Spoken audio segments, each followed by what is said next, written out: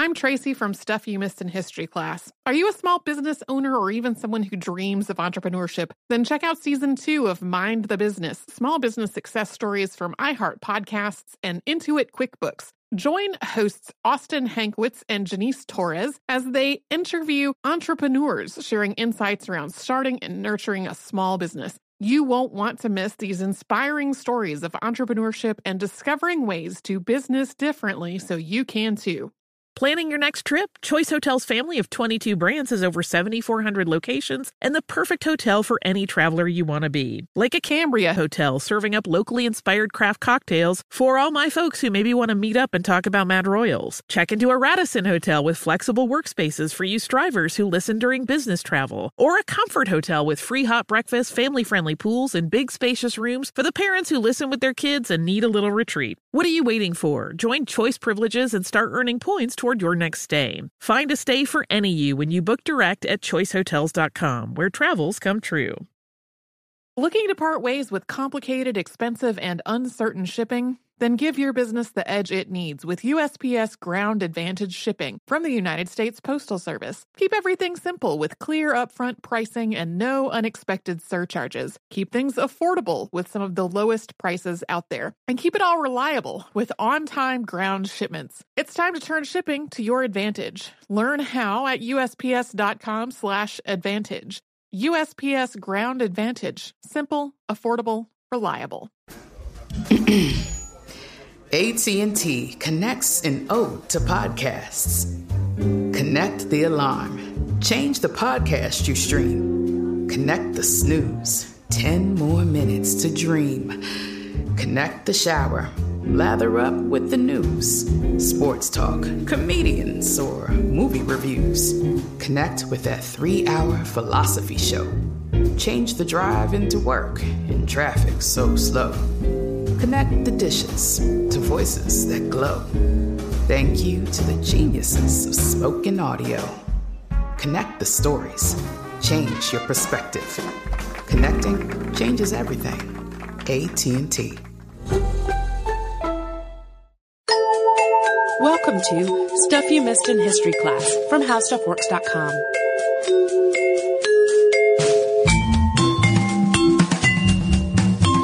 Hello and welcome to the podcast. I am Tracy V. Wilson. And I'm Holly Fry. Largely thanks to the Outlander books and TV show, we have gotten so many requests to talk about today's topic in so many different forms. I'm not exaggerating. This goes all the way back to when we very, very first started on the show. Bonnie Prince Charlie is number 11 on our hundreds and hundreds of suggestions long listener suggestions document. I'm not kidding when I say hundreds and hundreds. There are at least 600 things on there, but I haven't updated in a while. So if I update from what's in our email, it's probably closer to almost 1,000. Yeah. And then in addition to Bonnie Prince Charlie being number 11, the Jacobite Rebellion and the Battle of Culloden are both all on there as well, like within the top 20% of suggestions. Ordered chronologically. And the hits just keep coming. I had to laugh because last night Tracy sent me the outline for this in an email, and like seconds later an email came in asking for this very topic.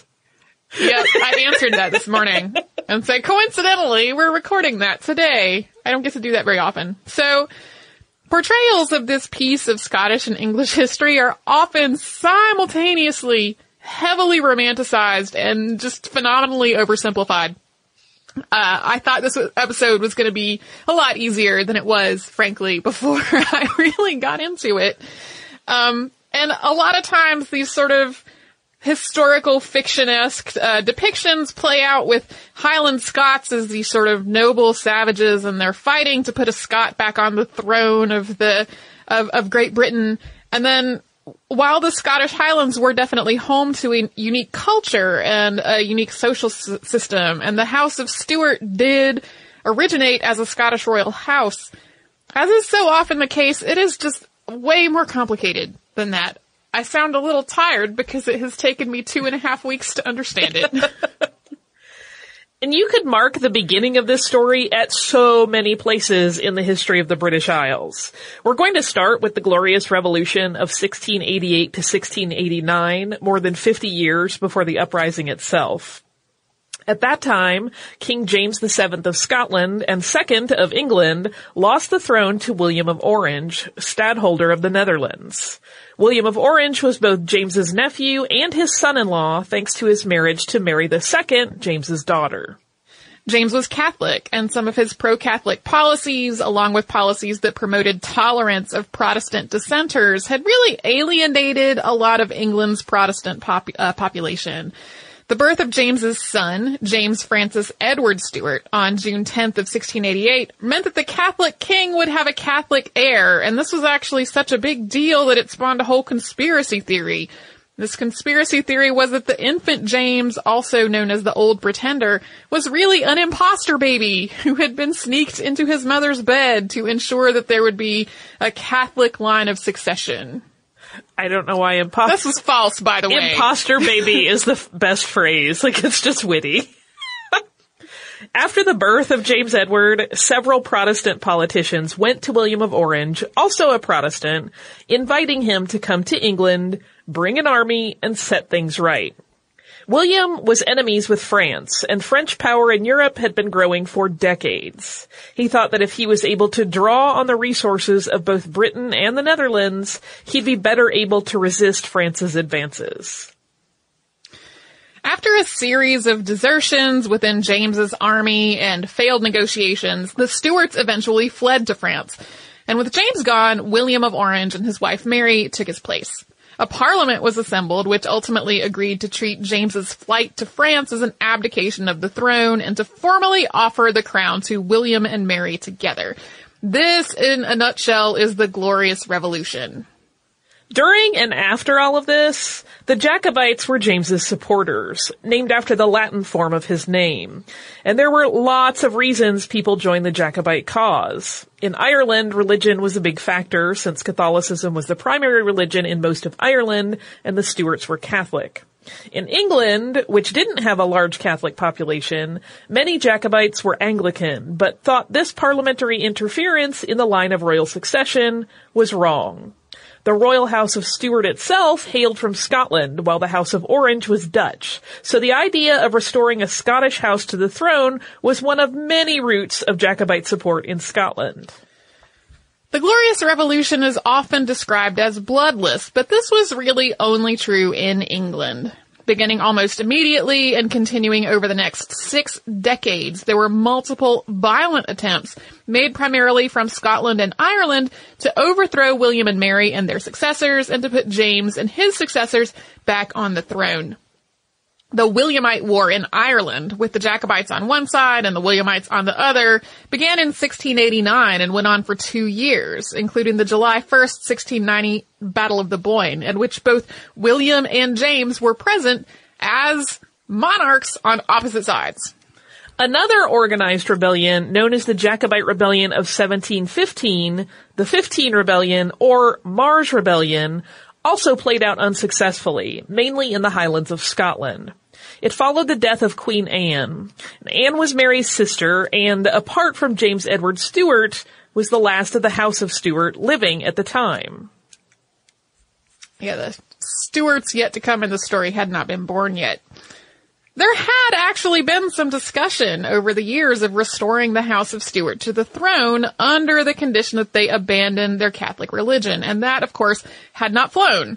So before Anne's death, her successor had been established in the English Parliament's Act of Settlement in 1701, which also specified that the monarch had to be Anglican. Per the terms of that act, the new monarch would come from the German royal house of Hanover. That first Hanover monarch was George I. So the Jacobite Rebellion of 1715 tried and failed to put James Francis Edward on the throne in spite of the criteria outlined in the Act of Settlement. The Williamite War and the 15 Rebellion are just 2 examples. When 1745 rolled around, bringing with it the most famous Jacobite rebellion, unsuccessful attempts to bring back the Stuarts had been going on for decades, especially in Scotland and Ireland. Some of these had been backed by France, and in their wake, exiled Jacobite leaders had established communities of sympathetic supporters on the mainland of Europe. By the time the Jacobite uprising of 1745 occurred, the Jacobite cause had advocated first for James VII and II, who died in 1701, and then for his son James Edward, who was at this point still living. A big player in the 1745 uprising was James Edward's son, Charles Edward Stuart, also known as Bonnie Prince Charlie or the Young Pretender.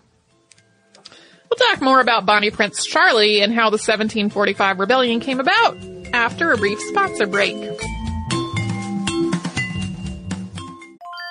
I'm Tracy V. Wilson from Stuff You Missed in History Class. Did you know small businesses make up 99.9% of all businesses in the United States? The world is powered by entrepreneurs, and if you're a small business owner or even someone dreaming of starting your own business, then you'll want to check out Season 2 of Mind the Business, Small Business Success Stories from Ruby Studio, from iHeartMedia, and Intuit QuickBooks. And every episode, hosts Austin Hankwitz and Janice Torres talk to entrepreneurs about how they've grown from the lessons of launching and nurturing a small business and how they have found success being their own boss. From the excitement of first starting out to finding the right tools and resources to process invoices and payments like QuickBooks Money, you won't want to miss these inspiring stories of entrepreneurship and discovering ways to business differently so you can too. And if you're a small business owner or even someone dreaming of starting your own business, then you'll want to check out Season 2 of Mind the Business, Small Business Success Stories from Ruby Studio, from iHeartMedia, and Intuit QuickBooks.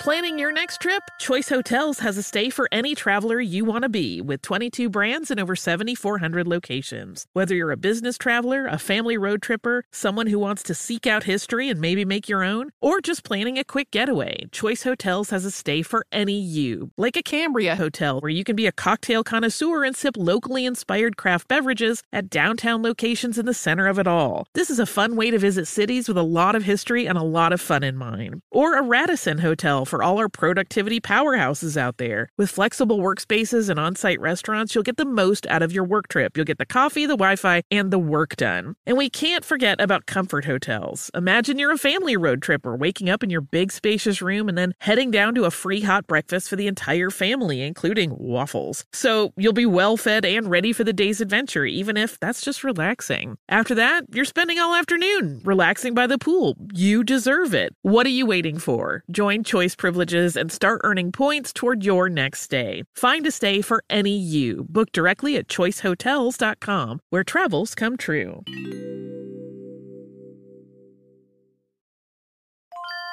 Say goodbye to complicated, expensive, and uncertain shipping, and say hello to an advantage with USPS Ground Advantage shipping from the United States Postal Service. Every business faces challenges, but shipping shouldn't be one of them. So keep things simple with clear, upfront pricing, and no unexpected surcharges for Saturday deliveries, residential deliveries, or fuel. Keep things affordable with some of the lowest prices out there, helping you counter the rising costs of doing business with a budget-friendly alternative. And keep things reliable with on-time ground shipping, ensuring your shipments get to where they need to go while maintaining your hard-earned reputation. USPS Ground Advantage is your ticket to easy, cost-effective, and dependable shipping. It's the complete delivery service your business needs to rise above the competition. There's never been a better time to turn shipping to your advantage. Learn how at USPS.com/advantage. USPS Ground Advantage. Simple, affordable, reliable. Get emotional with me, Radhi Devlukia, in my new podcast, A Really Good Cry. We're going to talk about and go through all the things that are sometimes difficult to process alone. We're going to go over how to regulate your emotions, diving deep into holistic personal development, and just building your mindset to have a happier, healthier life. We're going to be talking with some of my best friends. I didn't know we were going to go there on this. People that I admire. When we say listen to your body, really tune into what's going on. Authors of books that have changed my life. Now you're talking about sympathy, which is different than empathy, right? And basically have conversations that can help us get through this crazy thing we call life. I already believe in myself. I already see myself. And so when people give me an opportunity, I'm just like, oh, great, you see me too. We'll laugh together, we'll cry together, and find a way through all of our emotions. Never forget, it's okay to cry as long as you make it a really good one. Listen to A Really Good Cry with Radhi Devlukia on the iHeartRadio app, Apple Podcasts, or wherever you get your podcasts.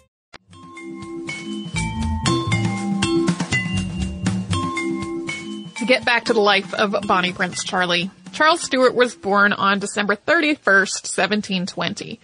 Just before Charles turned 20, Holy Roman Emperor Charles VI died, and this destabilized parts of Europe as his daughter, Maria Theresa, struggled to retain the throne in what became known as the War of Austrian Succession.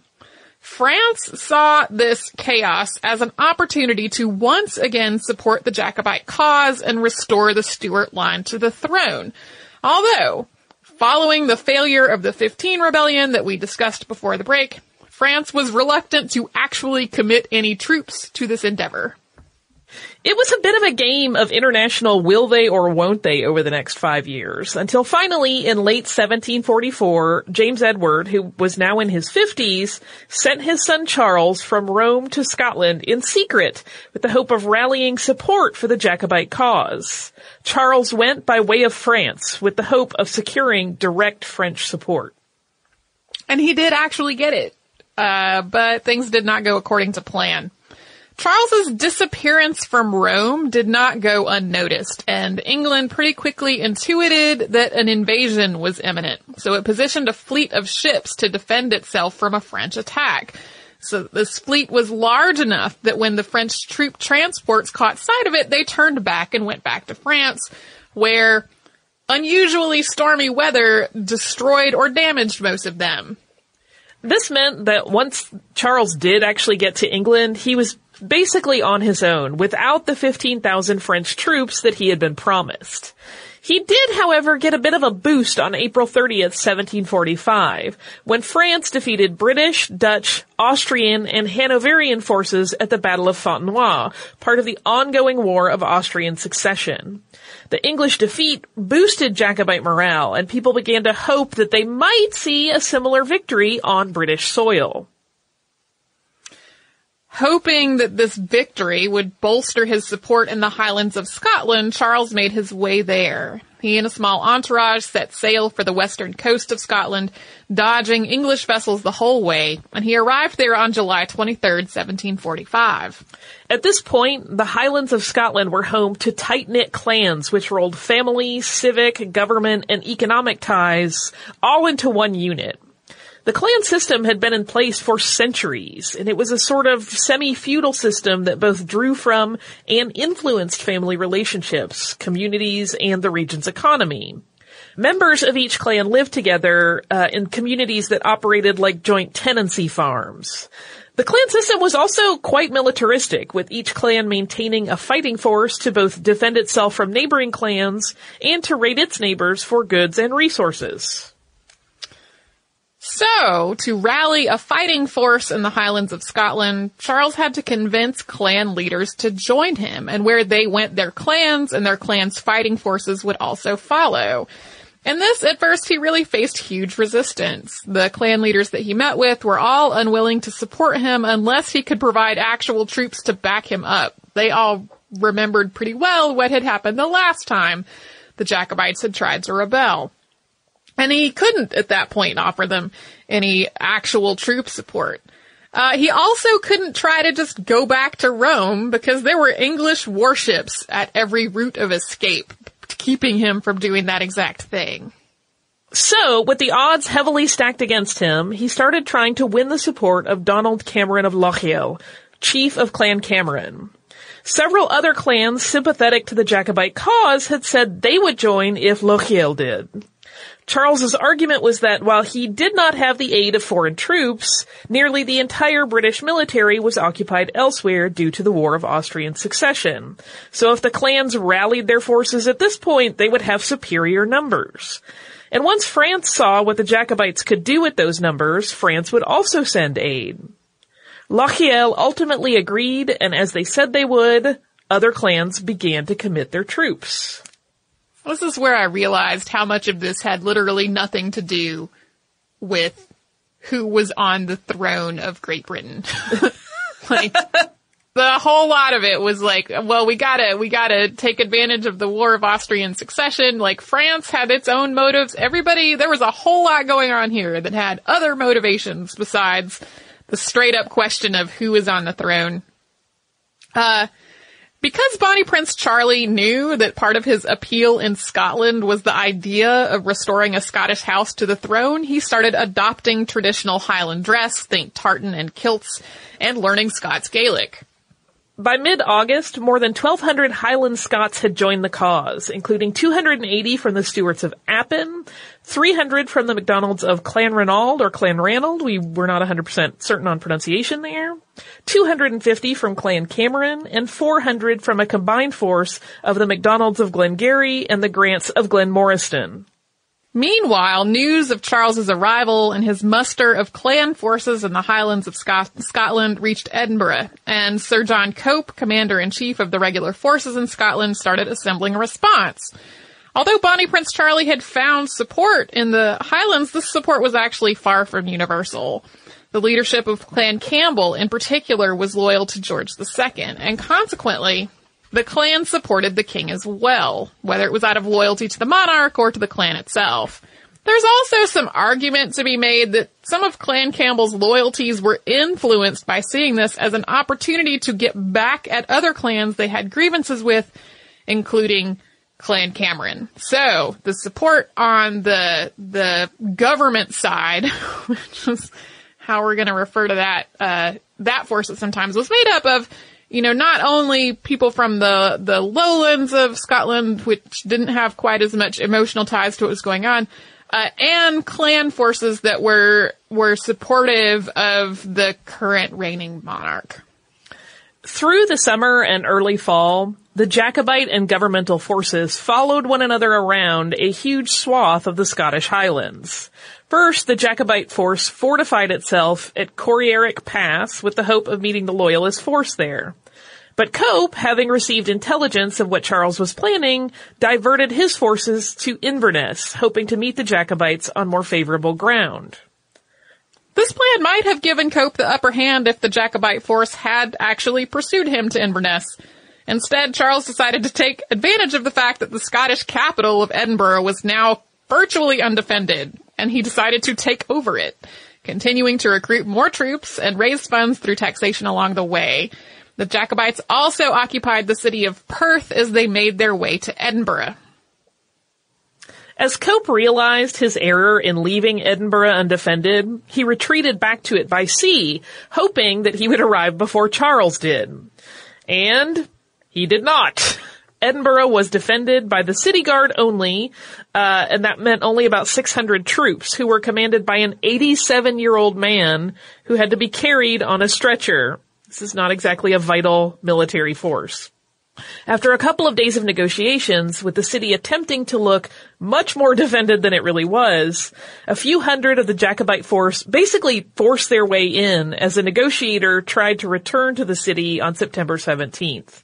So the Jacobites took control of Scotland's capital, with the exception of Edinburgh Castle, with almost no effort at all, although the troops in the castle would pester the Jacobite force for the whole time that they occupied the city. While Charles's force was able to rally a little more support from Edinburgh, giving him about 2,400 men total, he still wasn't armed very well. Although they'd basically walked into an essentially undefended Edinburgh, the city of Edinburgh had had the sense to store all of their weapons in the castle, which the Jacobite force couldn't get into. So when Charles heard that Cope was headed toward the village of Preston, he decided to follow suit with an army that was bigger than it had been before, but not necessarily better armed than what the Loyalists or the governmental side had. In late September, both forces converged on the village of Prestonpans. Cope's force found a defensible position near the neighboring village of Tranent. At first, the Jacobite force took the high ground to the south, and then realized a marsh at the bottom of the hill would keep them from actually reaching the governmental army. Cope, of course, had not expected an attack from across a marsh and had to redeploy his forces to face the ill-placed Jacobite army. Early in the morning of September 21st, partially hidden by very misty weather, the Jacobite army used a small footpath that one of the locals had told them about to reach Cope's force. The Highland force charged the Loyalist army, which was basically hemmed in without enough room to really maneuver. The governmental force was also pretty much taken by surprise. They had been alerted to the fact that something was going on by a barking dog, but that really added more to the chaos than actually allowing them to plan a response. In less than 10 minutes, Cope's army was effectively routed. There were about 35 deaths and 75 injuries among the Jacobite force, while Cope's side saw about 150 deaths and at least 1,000 taken prisoner. Bonnie Prince Charlie also took Cope's military chest, which contained between 3,000 and 4,000 pounds. This whole incident was recently on an episode of Outlander.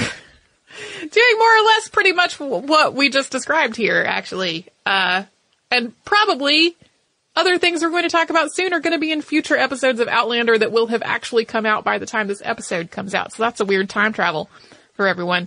Anyway, afterward, the Jacobite force was exuberant. Not only had they outrun and outmaneuvered the British army, taken Perth and taken Edinburgh, and then soundly defeated the army on the battlefield, they also halved the size of the opposing force, and then they had come away with much better funding thanks to the governmental war chest that they made away with.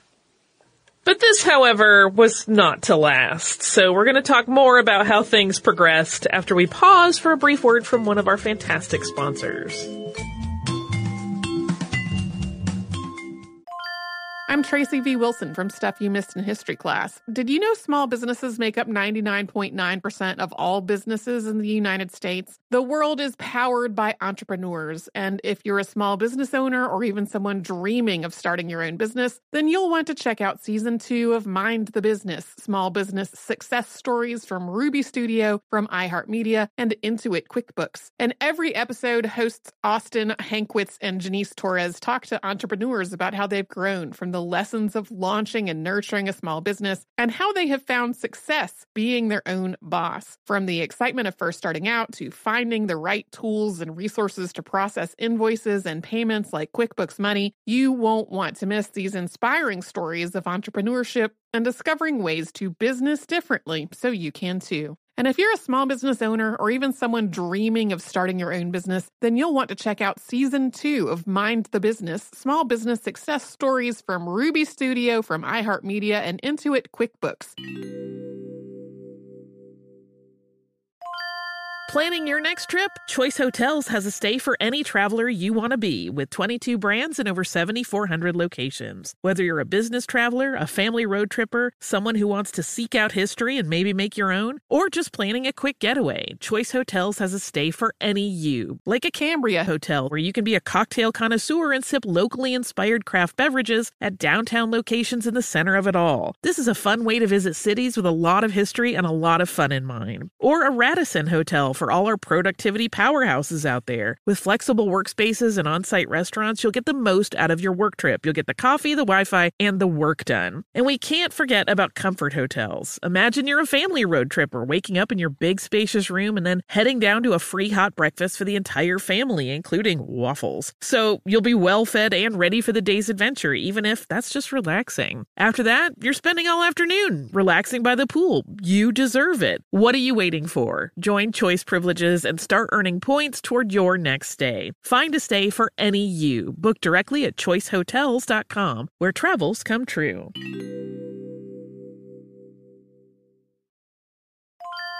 Say goodbye to complicated, expensive, and uncertain shipping, and say hello to an advantage with USPS Ground Advantage shipping from the United States Postal Service. Every business faces challenges, but shipping shouldn't be one of them. So keep things simple with clear, upfront pricing, and no unexpected surcharges for Saturday deliveries, residential deliveries, or fuel. Keep things affordable with some of the lowest prices out there, helping you counter the rising costs of doing business with a budget-friendly alternative. And keep things reliable with on-time ground shipping, ensuring your shipments get to where they need to go while maintaining your hard-earned reputation. USPS Ground Advantage is your ticket to easy, cost-effective, and dependable shipping. It's the complete delivery service your business needs to rise above the competition. There's never been a better time to turn shipping to your advantage. Learn how at USPS.com/advantage. USPS Ground Advantage. Simple, affordable, reliable.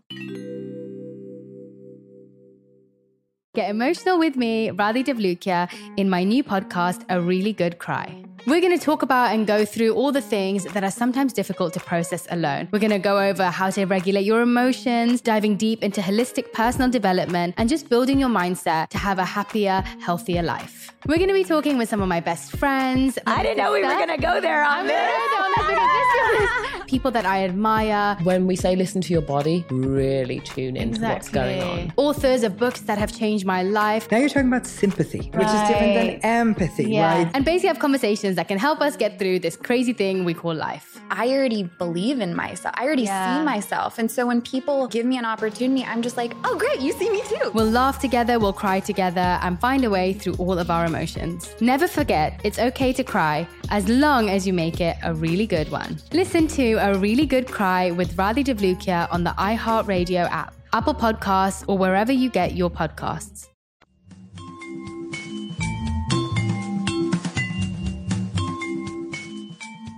Unsurprisingly, after the Battle of Prestonpans, the Jacobites were a little bit overconfident. They'd hoped that the victory would rally foreign support to their cause, and the victory had been decisive. So, for about 6 weeks, the Jacobites continued to occupy Edinburgh and tried to get Louis XV to send real, actual support from France. They also tried to recruit more Scots to their army, which they did, although most of this support came from outside, not within Edinburgh. The population of Edinburgh was kind of like, we'll let you be here because you have weapons, but we don't really care to join your cause. Eventually, France, while still declining to send actual troops, did send some weapons. Meanwhile, England got to work recovering from the defeat at Prestonpans, including pressing people into service and recalling forces that had been fighting elsewhere in Europe. Field Marshal George Wade, who was actually responsible for the construction for most of the military roads the armies were traveling on, was in command of one force. William, Duke of Cumberland, George II's third son, was recalled from Holland to command another. Hearing about these forces, Charles started pushing to move his army and try to strike before the governmental forces got too big to be beaten. His advisors, though, kept cautioning him to wait. They didn't think they were going to be successful at that point. And he finally wound up dividing his force into 2 columns to proceed toward Carlisle in England. Basically, the idea was they were going to keep pressing forward until they actually got to London.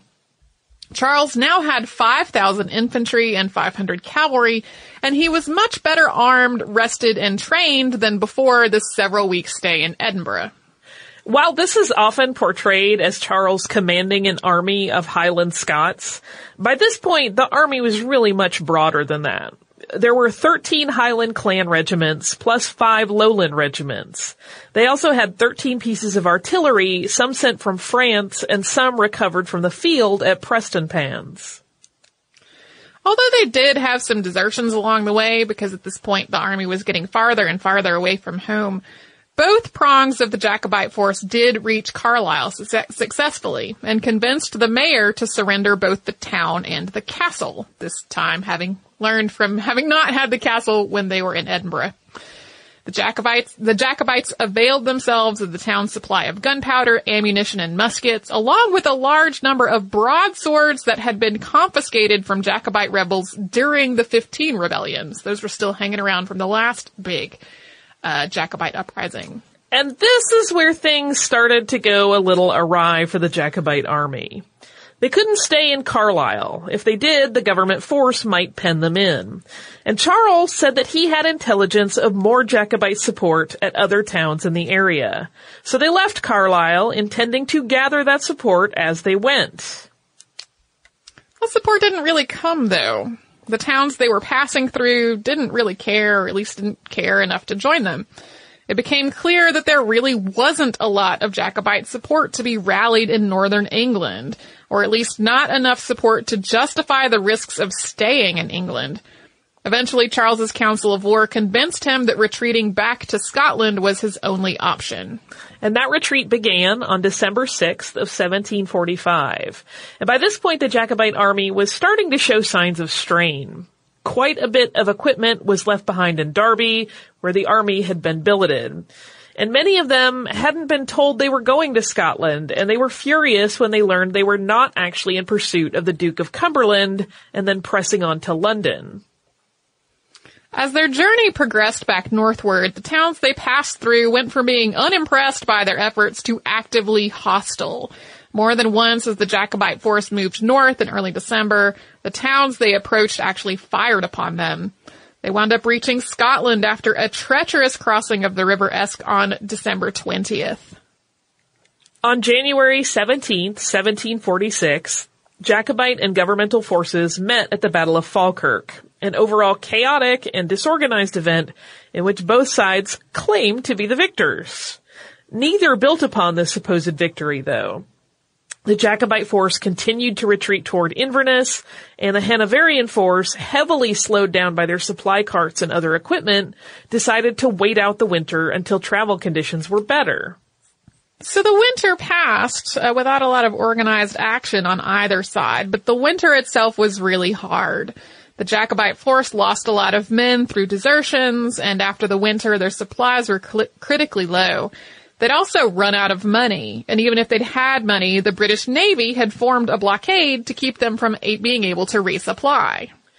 So when it came to the final battle on Culloden Moor, just a little ways away from Inverness, in April of 1746, the Jacobite force was down from a peak of about 8,000 men to less than 5,000 infantry and 150 cavalry. Cumberland's army, on the other hand, had more than 9,000, some of whom were Highlanders that were loyal to the Hanoverian succession. Cumberland's force was better trained and better armed than the Jacobites. Its artillery volleys were more effective. While many of the Jacobite force were armed with swords and shields and charged in for hand-to-hand combat, Cumberland's force nearly all had muskets and were able to shoot them down. One portion of the Jacobite force actually got bogged down in marshy ground and never even reached Cumberland's lines before being killed. The Battle of Culloden was over in just 40 minutes. About 2,000 Jacobites were killed, wounded, or taken prisoner. Cumberland, on the other hand, had only about 50 dead and 250 wounded.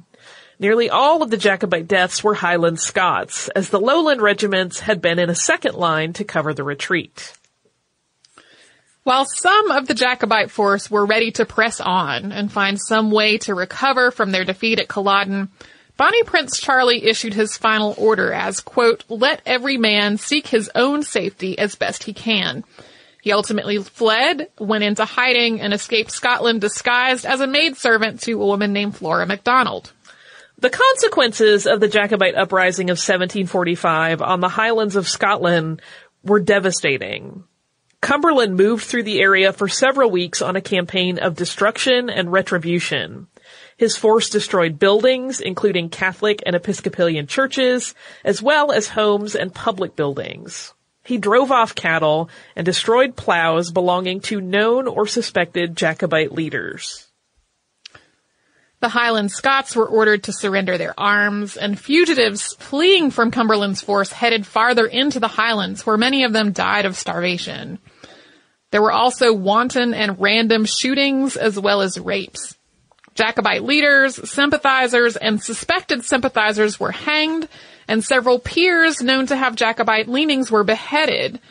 The people who were tried were sentenced to death, but their sentences were commuted to lifetime indentured labor and being transported elsewhere. And many of the elements of Highland life that had made the region's culture so distinctive were outlawed, including the wearing of tartan and traditional Highland dress. The Highland clearances followed, in which whole extended families were systematically evicted over the course of a century. The clan system couldn't survive in the face of all of this destruction and displacement, and it was effectively wiped out. Yeah, while the clans themselves as families and family names and family trees still exist, that system of government and economics doesn't exist anymore and was wiped out basically immediately. This is one of the reasons why the whole uprising in modern retellings is often treated in such a romanticized way, because of this idea that there was a unique local culture that was effectively wiped out in retaliation afterward. Bonnie Prince Charlie went into exile on September 20th, 1746, and he never returned to Scotland. He died in 1788, having become quite bitter and having developed problems with alcohol. And although he had a brother, that brother died without an heir, and that put an end to the House of Stuart. It was kind of a downer ending. But everybody wanted it.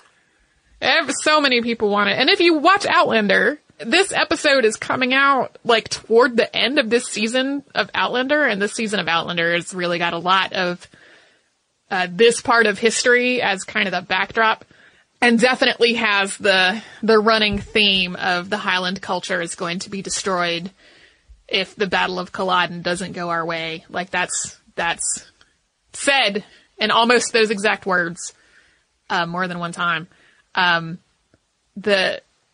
There is some argument to be made that at least some people in the Highlands of Scotland who were in favor of a Stuart restoration to the throne were hoping to preserve the clan system of life, not so much just clans as families and relationships, but the clan system as a social and economic system. They were hoping that a Stuart restoration would preserve that for a little while, because at this point, the lowlands of Scotland had become much more urban and much more similar to how things operated socially and economically in England.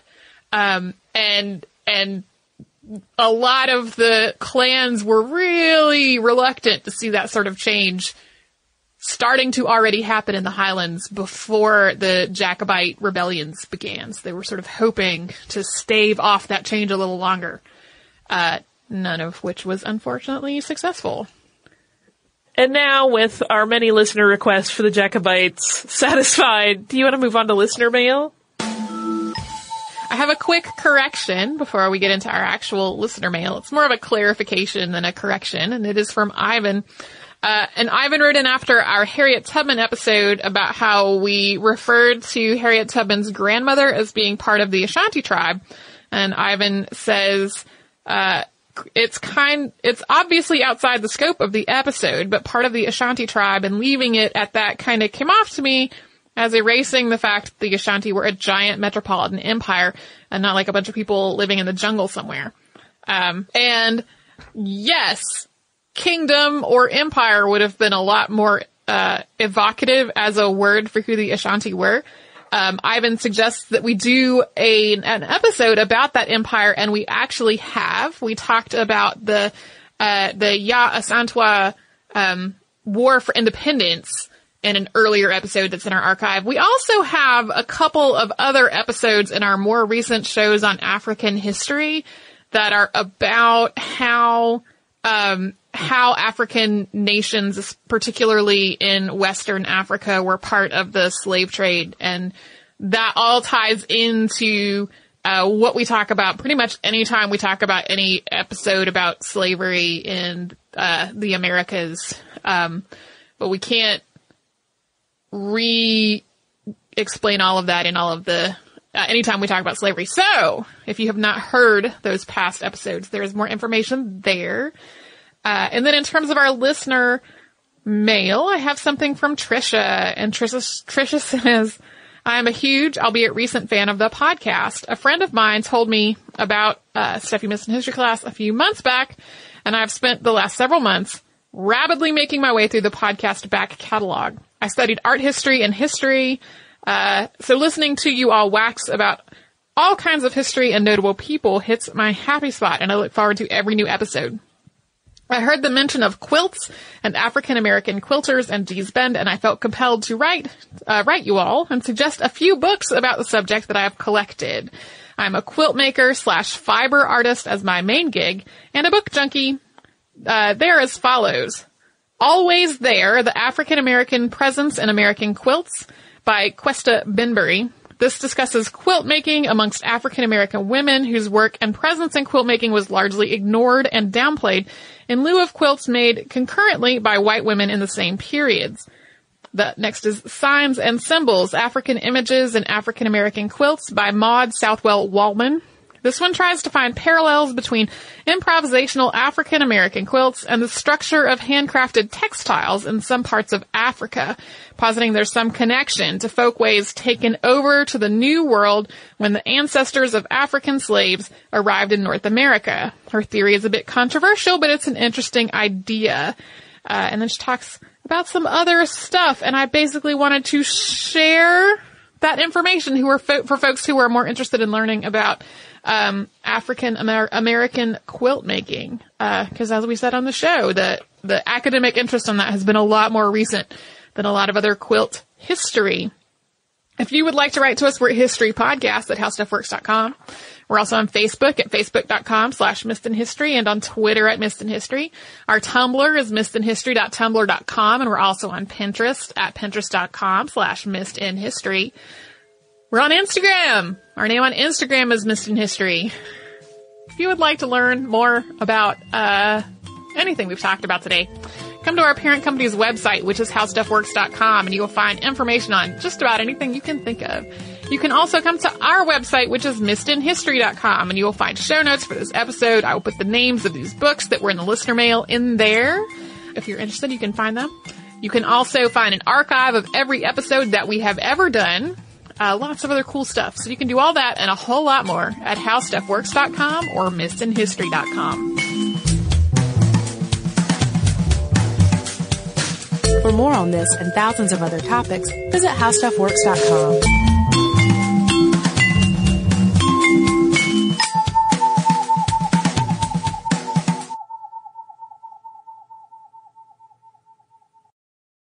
Get emotional with me, Radhi Devlukia, in my new podcast, A Really Good Cry. We're going to be talking with some of my best friends. I didn't know we were going to go there on this. People that I admire. When we say listen to your body, really tune into what's going on. Authors of books that have changed my life. Now you're talking about sympathy, which is different than empathy, right? Never forget, it's okay to cry as long as you make it a really good one. Listen to A Really Good Cry with Radhi Devlukia on the iHeartRadio app, Apple Podcasts, or wherever you get your podcasts.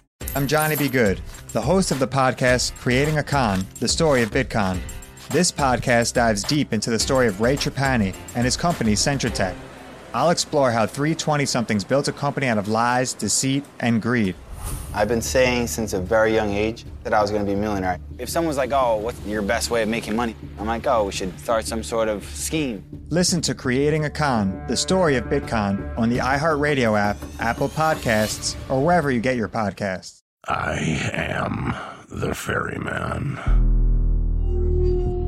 In the shadows of the afterlife, the Ferryman of Souls guides America's most influential spirits to their eternal rest. Where are you taking me? Are you death? This road is not on any map. How much for a ticket? All I ask for in payment is a tale. I don't know who got to Kennedy first. And the devastation those first bombs caused. I've never been to hell, but I know intimately the hymns of the damned.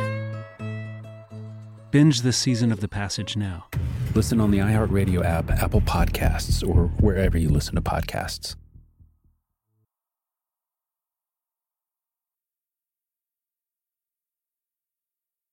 Imagine you ask two people the same 7 questions. I'm Minnie Driver, and this was the idea I set out to explore in my podcast, Minnie Questions. This year, we bring a whole new group of guests to answer the same 7 questions, including Courtney Cox, Rob Delaney, Liz Phair, and many, many more.